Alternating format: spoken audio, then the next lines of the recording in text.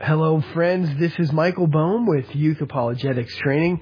Today, we're going to continue on talking about biblical archaeology. What does archaeology have to show us about the historicity of the Bible? And well, friends, if you hear a humming in the background, I apologize. It is my laptop. My laptop is, it appears to be on the doorway of death. It is making all kinds of weird noises. I've been having a plethora of issues with this laptop over the last about a week and a half now. In fact, I had an interview with Mike Gendron scheduled last weekend.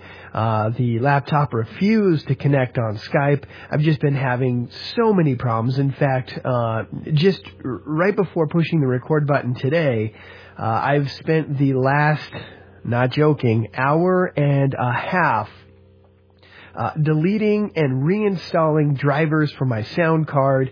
I've just been having one problem after another. Oddly enough, it wasn't until I started praying about it. It took me an hour and a half to realize maybe I should stop and pray. Within about 30 seconds to a minute after praying, I had this thing fixed. But yes, I've been messing with this thing for about an hour and a half this morning. About ready to pull out what little bit of hair I have left on my head. But anyway, while there's a quick little rabbit trail, whatever the case, you might hear some funny sounds in the background. That is my laptop. I think it's time. The time has come for a new laptop, and I know some secrets. And I think I have another laptop on the way in about 2 weeks. Sometime right around December 25th. What do you think, guys? Anyway, moving on.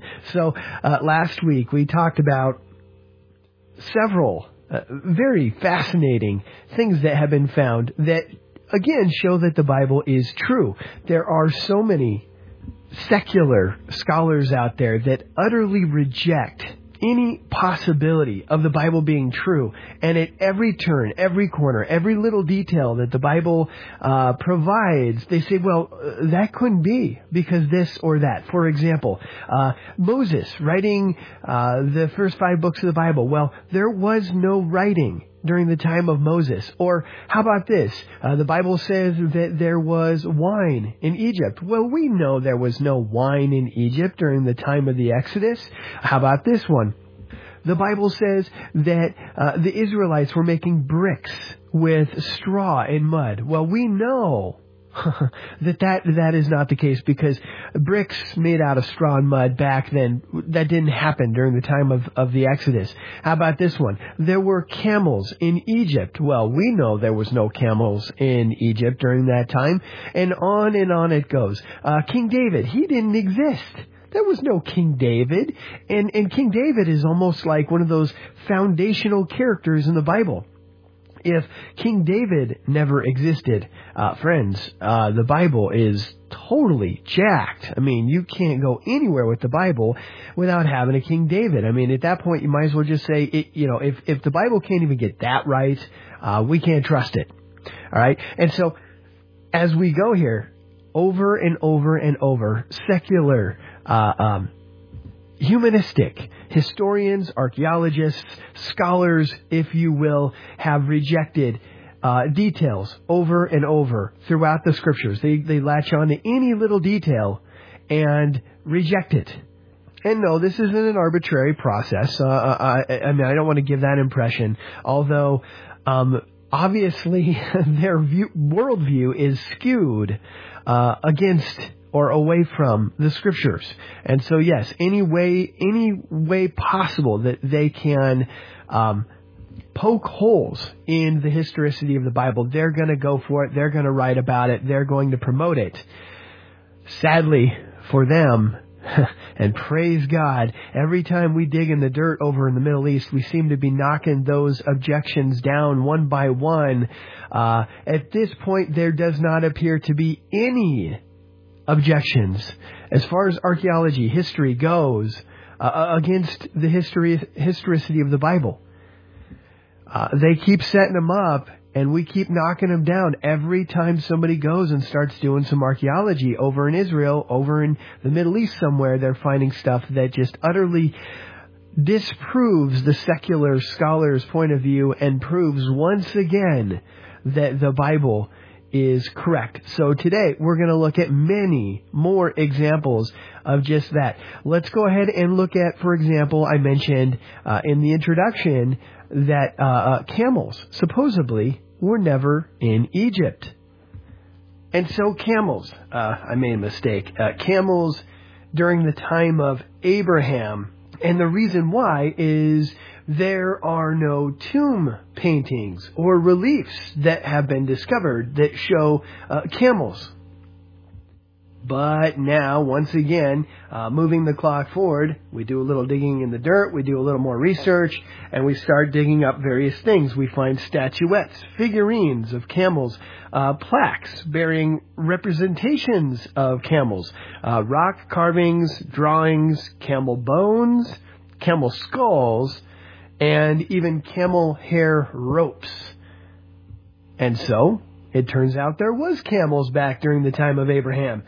Moving on, how about there was no writing during the time of Moses? There's no way that Moses could have written down the first 5 books of the Bible, could not have written the 10 Commandments, could not have written down anything that we see, any of the laws, the 613 laws that we see there in Deuteronomy.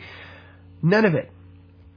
It was said that writing did not exist until about 500 years after the time of Moses.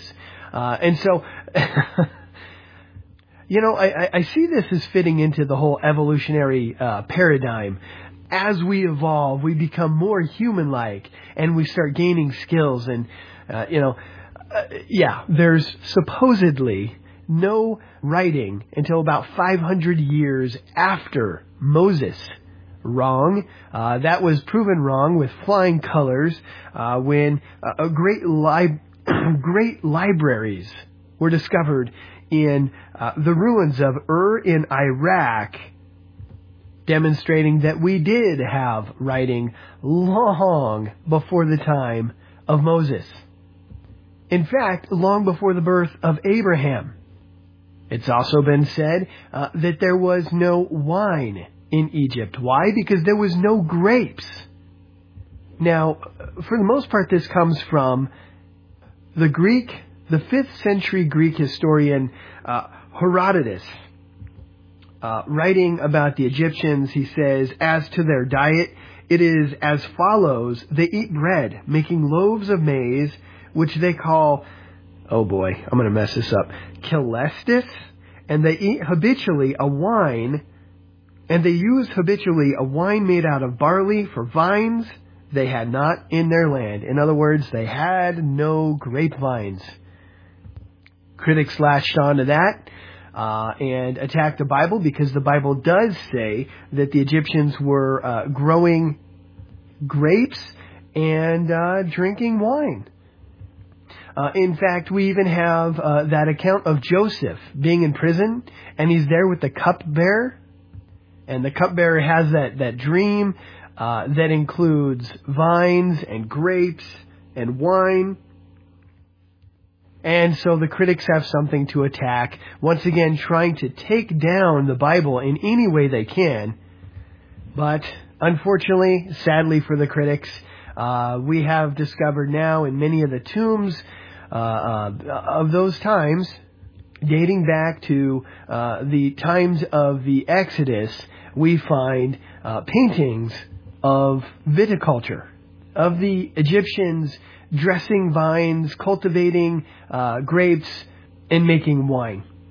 And so moving on, Joshua chapter 6, verse 12, we're moving forward in time a little bit here. Joshua rose early in the morning, and the priests took up the ark of the Lord. And the 7 priests bearing 7 trumpets of ram's horns before the ark of the Lord went out continually and blew with the trumpets, and the armed men went before them. But the reward came after the ark of the Lord, the priests going on and blowing with trumpets.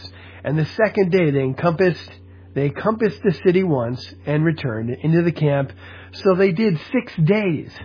And it came to pass on the 7th day that they rose early about the dawning of the day, and compassed the city after the same manner 7 times. Only on that day they compassed the city 7 times.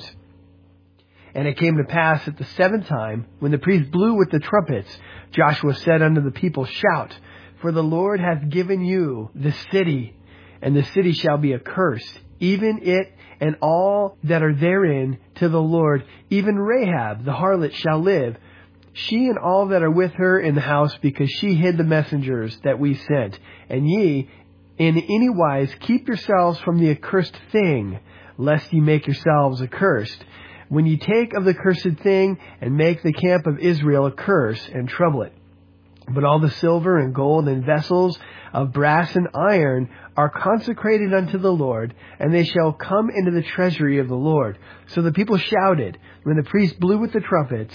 And it came to pass with the people, when the people heard the sound of the trumpet, and the people shouted with a great shout, that the wall fell down flat, so that the people went up into the city, every man straight before him, and they took the city. And they utterly destroyed all that was in the city, both man and woman and young and old, and ox and sheep and ass, with the edge of the sword.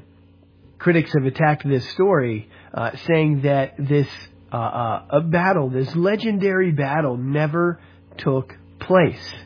Now, we have discovered the city of Jericho, and we've discovered a great many things that match the story that we find here in the Bible. Of course, we don't have any writings saying that a group of Israelites or Hebrews circled around the city and blew trumpets. No, we don't see that account except for in the Scriptures. But what we do see is this. We see that there is evidence that the walls collapsed during the time that the city was destroyed.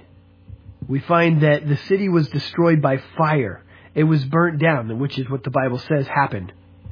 In fact, when charcoal from this burnt down city of Jericho is carbon dated, the C14 date is about 1410 BC, give or take 40 years. Okay, so right around that time. Okay, fair enough.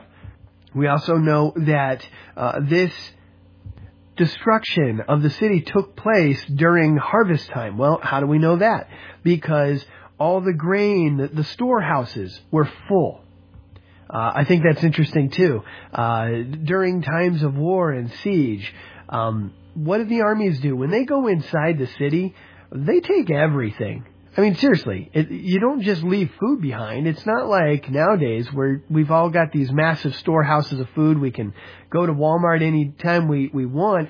When you've got an army of men, and you take a city, especially a city like Jericho, big city, big walls, you're going to go in there and you're going to eat, among other things. I mean, you're going to do a great many things, but you're not just going to leave the food behind.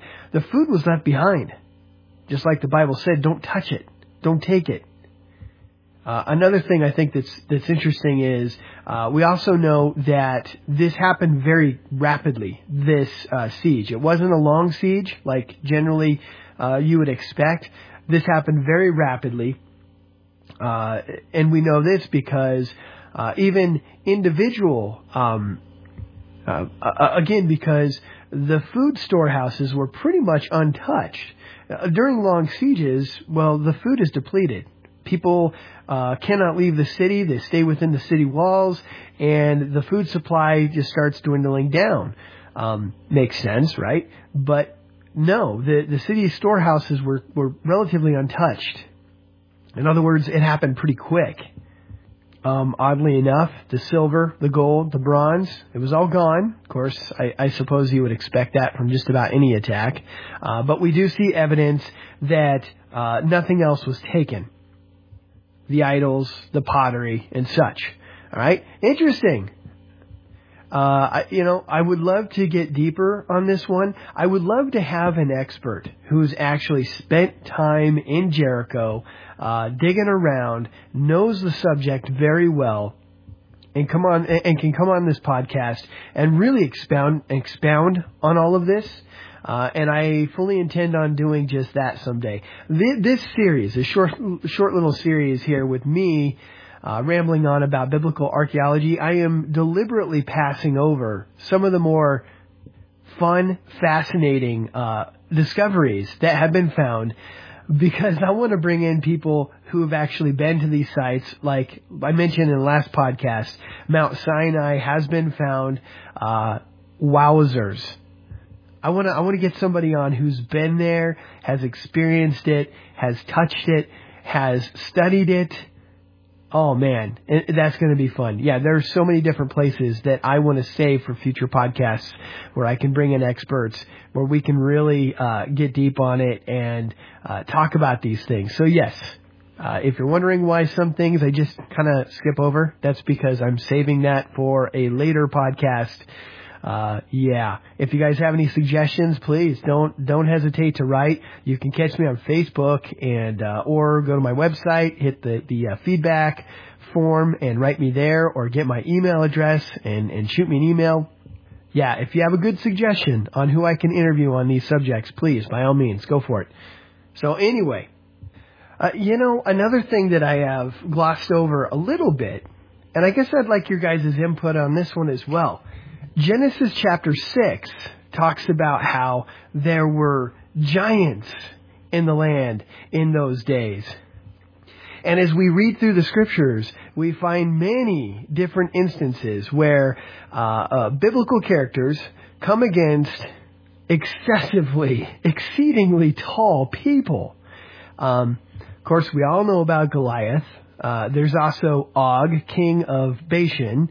And so many others, okay? We were like grasshoppers in the land, say the spies who spied out the land of Canaan.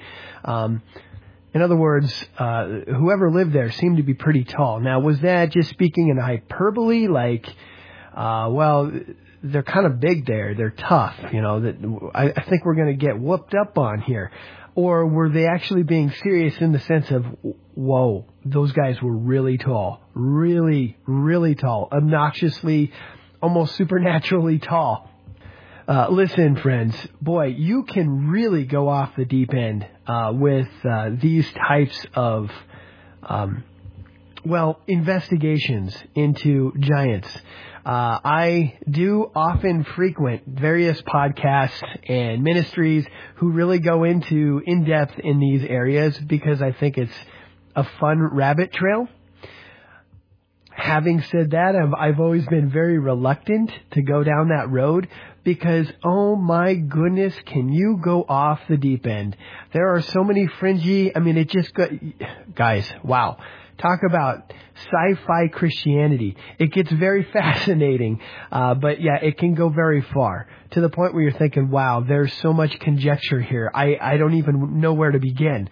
But, okay, having said all that, the Bible does say that there were giants in the land. Critics, secular humanists, archaeologists will say that there was no giants in the land. And you know what? I think their objections hold a lot of weight. If there were no giants in the land, the Bible talks about some really tall guys. So either we have a Bible contradiction going on here, we've got some kind of a scribal mistake where somebody wrote something down wrong, and it got copied and copied and copied, which, guys, if you've ever listened to my series on Bible contradictions, you'll know that I don't agree with those theories about scribe errors. Obviously, they do happen, but do they get reproduced? Would God allow massive errors to be reproduced over and over and over and then end up in His Word? I think that's doubtful. But the Bible does say that there were giants in the earth in those days. Now, you can frequent some websites and you can find all kinds of pictures of ginormous, that's a real word, skeletons that have been supposedly found, and many of these pictures, if not all of them, at least many of them, are Photoshop fakes and have been proven to be such. In fact, there's an article and a DVD done by a really good creation ministry okay, that says, well, focuses on arguments creationists should not use. And one of the roads they go down is you shouldn't talk about the giants. I love this ministry, but I'm wondering if perhaps they might be wrong on this, because there have been huge skeletons that have been discovered. And there's much to talk about going down that road. There really is. I don't think it's an argument that really should take the forefront, but if somebody challenges you and says, look, the Bible says there are giants, and there clearly aren't giants, I think you should have an answer, because there was giants in the land. And we have discovered a great many things that support that claim. Would you guys be interested in a podcast where I explore that with a guest? I'm thinking about that. See, I'm always reluctant to go down that road because listen, some people will, there is the idea that there were giants in the Old Testament by some groups can be linked to a great many things, some of which I'm not going to wholeheartedly disagree with. I just don't want to go down those roads. I want to avoid those topics. I just want to show that there were giants in the land, just like the Bible said. And I'm pondering bringing on a guest who really knows his stuff in this area. Are you guys interested in that? Let me know, because I will put that at the top of the list and get somebody on shortly. Whatever the case, King David. Critics say King David never existed. He is a fictional character. This guy who the nation of Israel bases so much of their history upon. This man after God's own heart. This King David who really, conquered the Philistines, brought the nation together. Just an amazing hero of the history of Israel, of the Jews, really. Was just a fake, a fraud. Didn't happen. And up until 1993, there was not any evidence at all whatsoever to show that David was a real person. And so critics, secular scholars, came up with a theory that basically King David was an invention of the priests, the Jewish priests, to give the nation of Israel a little bit of dignity, a little bit of some national pride after they escaped the Babylonian captivity. But he's nothing more than a piece of mythology, a piece of religious and political mythology. All that changed in 1993. An archaeologist working in northern Israel at Tel Dan noticed a glint of sunlight reflecting off of a rock wall. After investigating a little closer, he found that, it's been named the Tel Dan inscription, and it is a victory stele that dates back to the 9th century BC. Friends, that's right around the time of David. This stele contains 13 lines of text talking about the victory of the king Hadad over the city of Dan. Now, part of it makes the claim that the king of Israel was killed, as well as somebody, and the name is not, you can't read it, but somebody that is of the house of David. Bam! There you go. We have a victory stele coming from the time of King David, mentioning somebody from the house of David. Now, we have found more since then. Another particular find, probably mispronouncing this, but the Mesha stele, also dating back to the 9th century BC. This stele was discovered near the Dead Sea in Jordan, in a place called Dibon. This stele mentions victories of Mesha, king of Moab, over Israel. It also has another reference to the house of David. I think what's also very interesting is this Mesha Stel also mentions the altar hearth of Yahweh. Now, this is actually, as far as we know, the earliest reference to the God of the Israelites, Yahweh, from ancient sources. Now, a quick little rabbit trail. There is another find that dates back to around 1400 BC that also may have mentioned Yahweh. This is kind of interesting. This is an inscription that was found inside Amenhotep III's temple. Oftentimes, within these temples, you'd have lists of people that they had conquered, sometimes on pillars. And on one particular pillar, it mentions the Shasu of Yahweh. Shasu is a generic term for nomadic or semi-nomadic people. In other words, it's mentioning a group of nomadic people who are of Yahweh. Some others have interpreted it.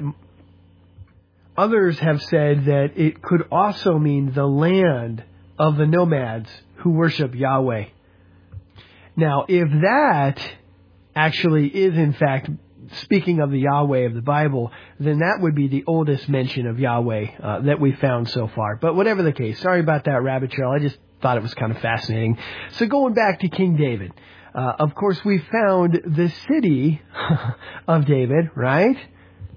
And so much has been discovered within David's city, Jerusalem. Some of which we'll talk about as we go on with this series. But just to gloss over, we found Hezekiah's water tunnel. We found the pool of Siloam. There's even an inscription there. We found a place that we're pretty sure is the palace of King David. The Gihon Spring. We've got pool tower tombs, 10th century BC retaining wall to David's palace, known as the stepped stone structure.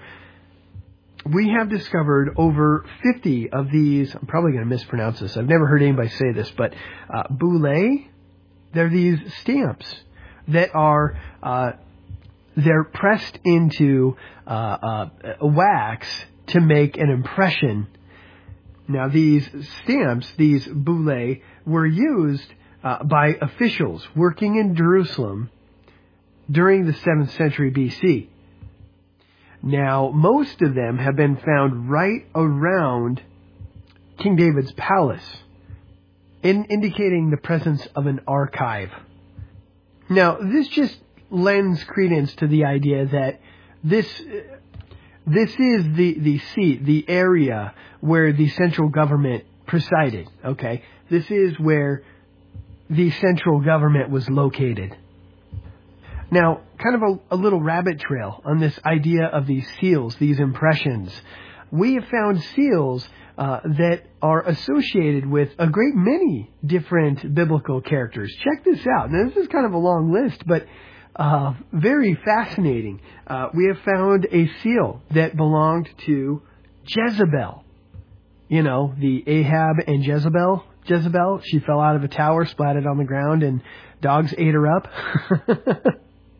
You know, as a side note, and I've never looked into this, I really don't know if this is in fact true, but I have heard that the name Jezebel actually means, oh boy, I hope I'm not completely wrong on this one, but I have heard that it means where is the excrement, which I found, I think that if that is true, that is pretty funny, because here we have this woman who really apparently was fairly beautiful.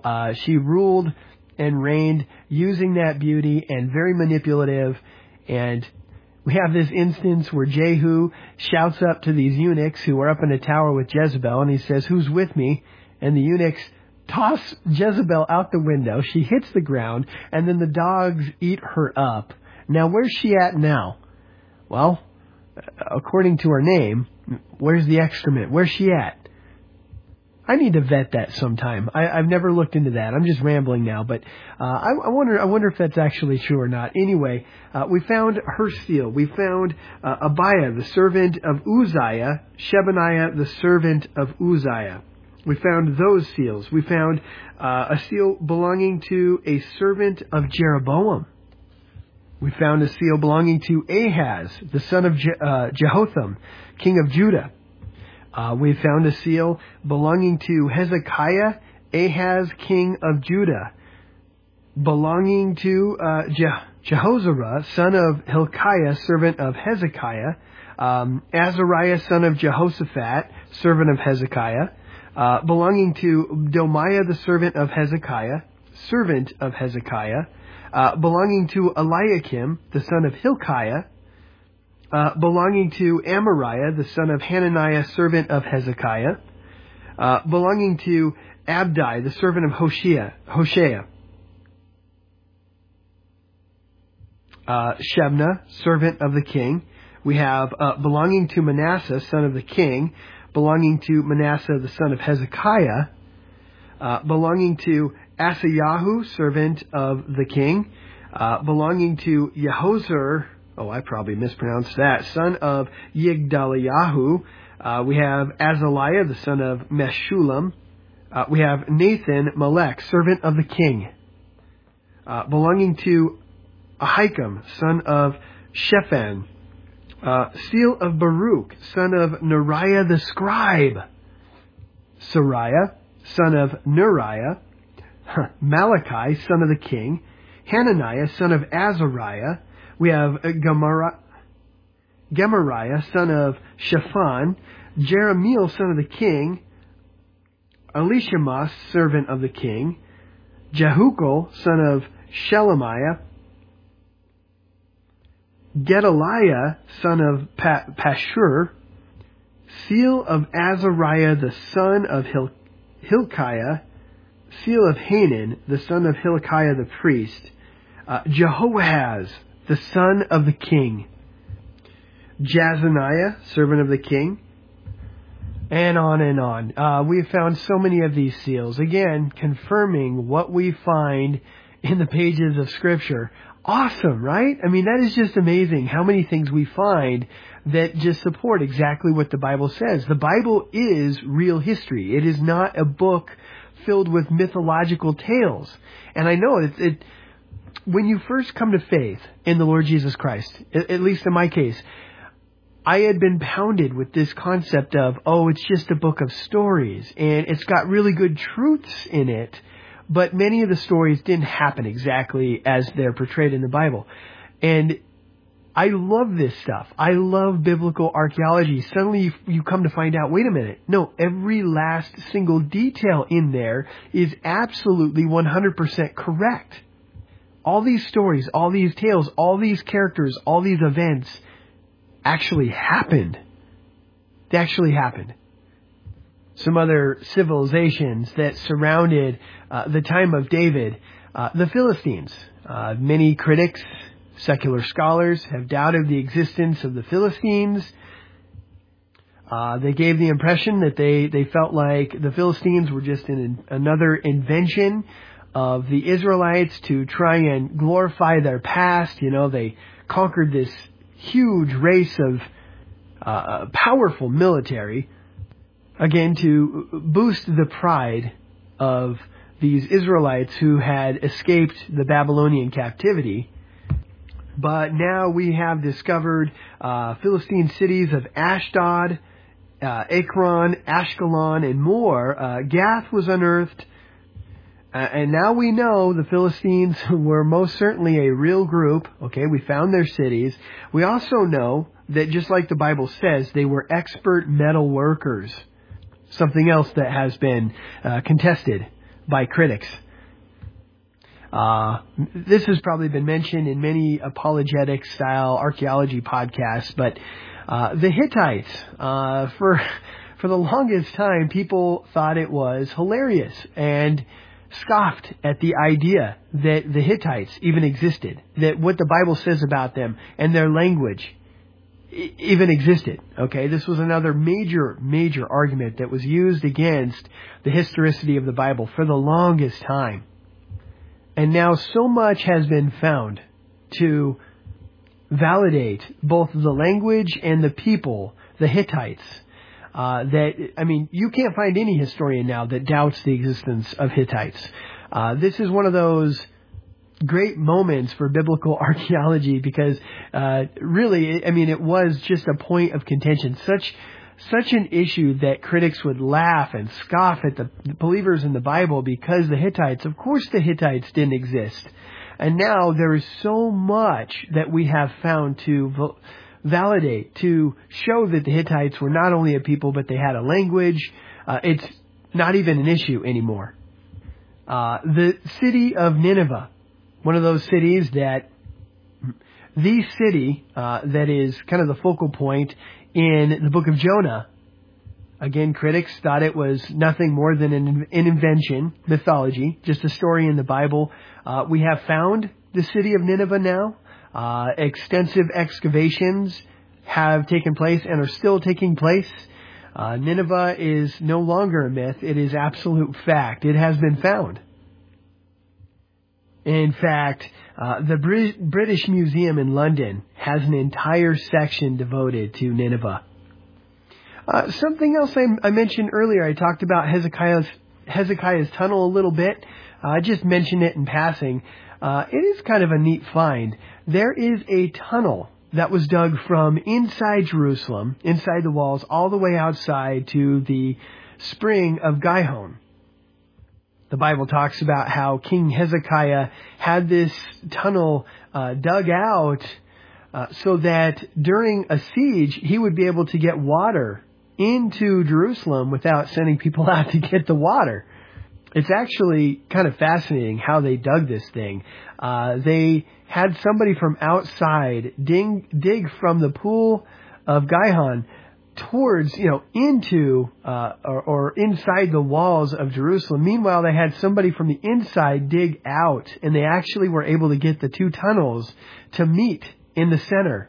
From what I understand, how they did this is they had somebody, people on the surface, hitting the ground and making loud thumping noises so that people down below could continue to dig in the right direction. I think I'd want to be one of the guys making the thumping noises on the surface, right? Instead of somebody down in the tunnel with a pick of some kind, digging away at the rock. But many tours have gone down into Hezekiah's tunnel. You can actually walk through there. Pretty fascinating.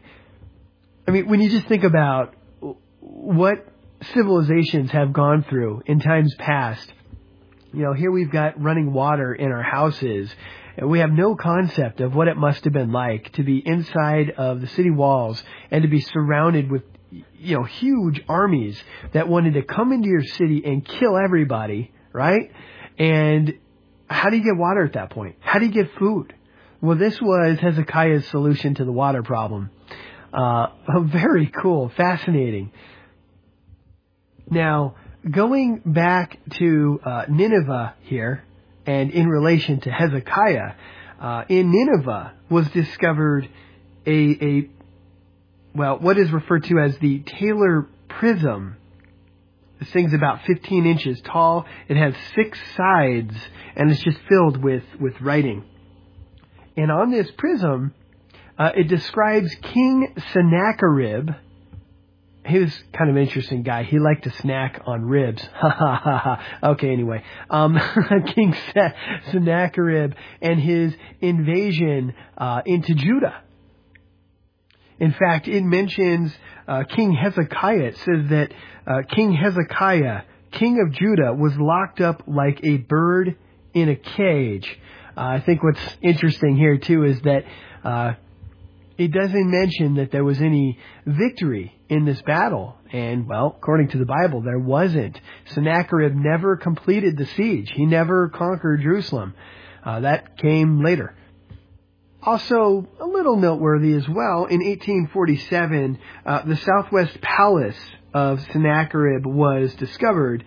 It also had reliefs on its walls depicting different battles and military victories.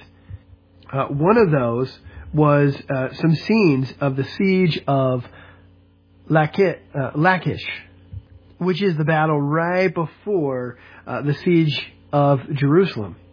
again, validating exactly what the Bible says. I guess I'll stop right there, guys. Again, archaeology continues to prove that the Bible is, in fact, the Word of God. It is correct. The stories we find in the Bible are not made up mythical stories. They're actually rooted in real history. These events really did happen. Now, this series will continue. I might interject some different podcasts in between releasing these, because I can see now where this series on archaeology could actually turn out to be fairly long, even with 45-minute podcasts. So whatever the case, I may put interject a few different podcasts in between these to break things up a little bit and keep it interesting. Friends, again, I mentioned in the last podcast, I want to mention this again. Coming up very rapidly in the month of January is the Contend 2015 conference. This is put on by Worldview Weekend. Guys, I can't endorse this enough. This is a free conference happening in Collierville, Tennessee. Go to the website www.contend2015.com. There's going to be some great speakers there. I really want to go. I'm not sure if I'm going to be able to make it, but I really want to go. But again, it's free.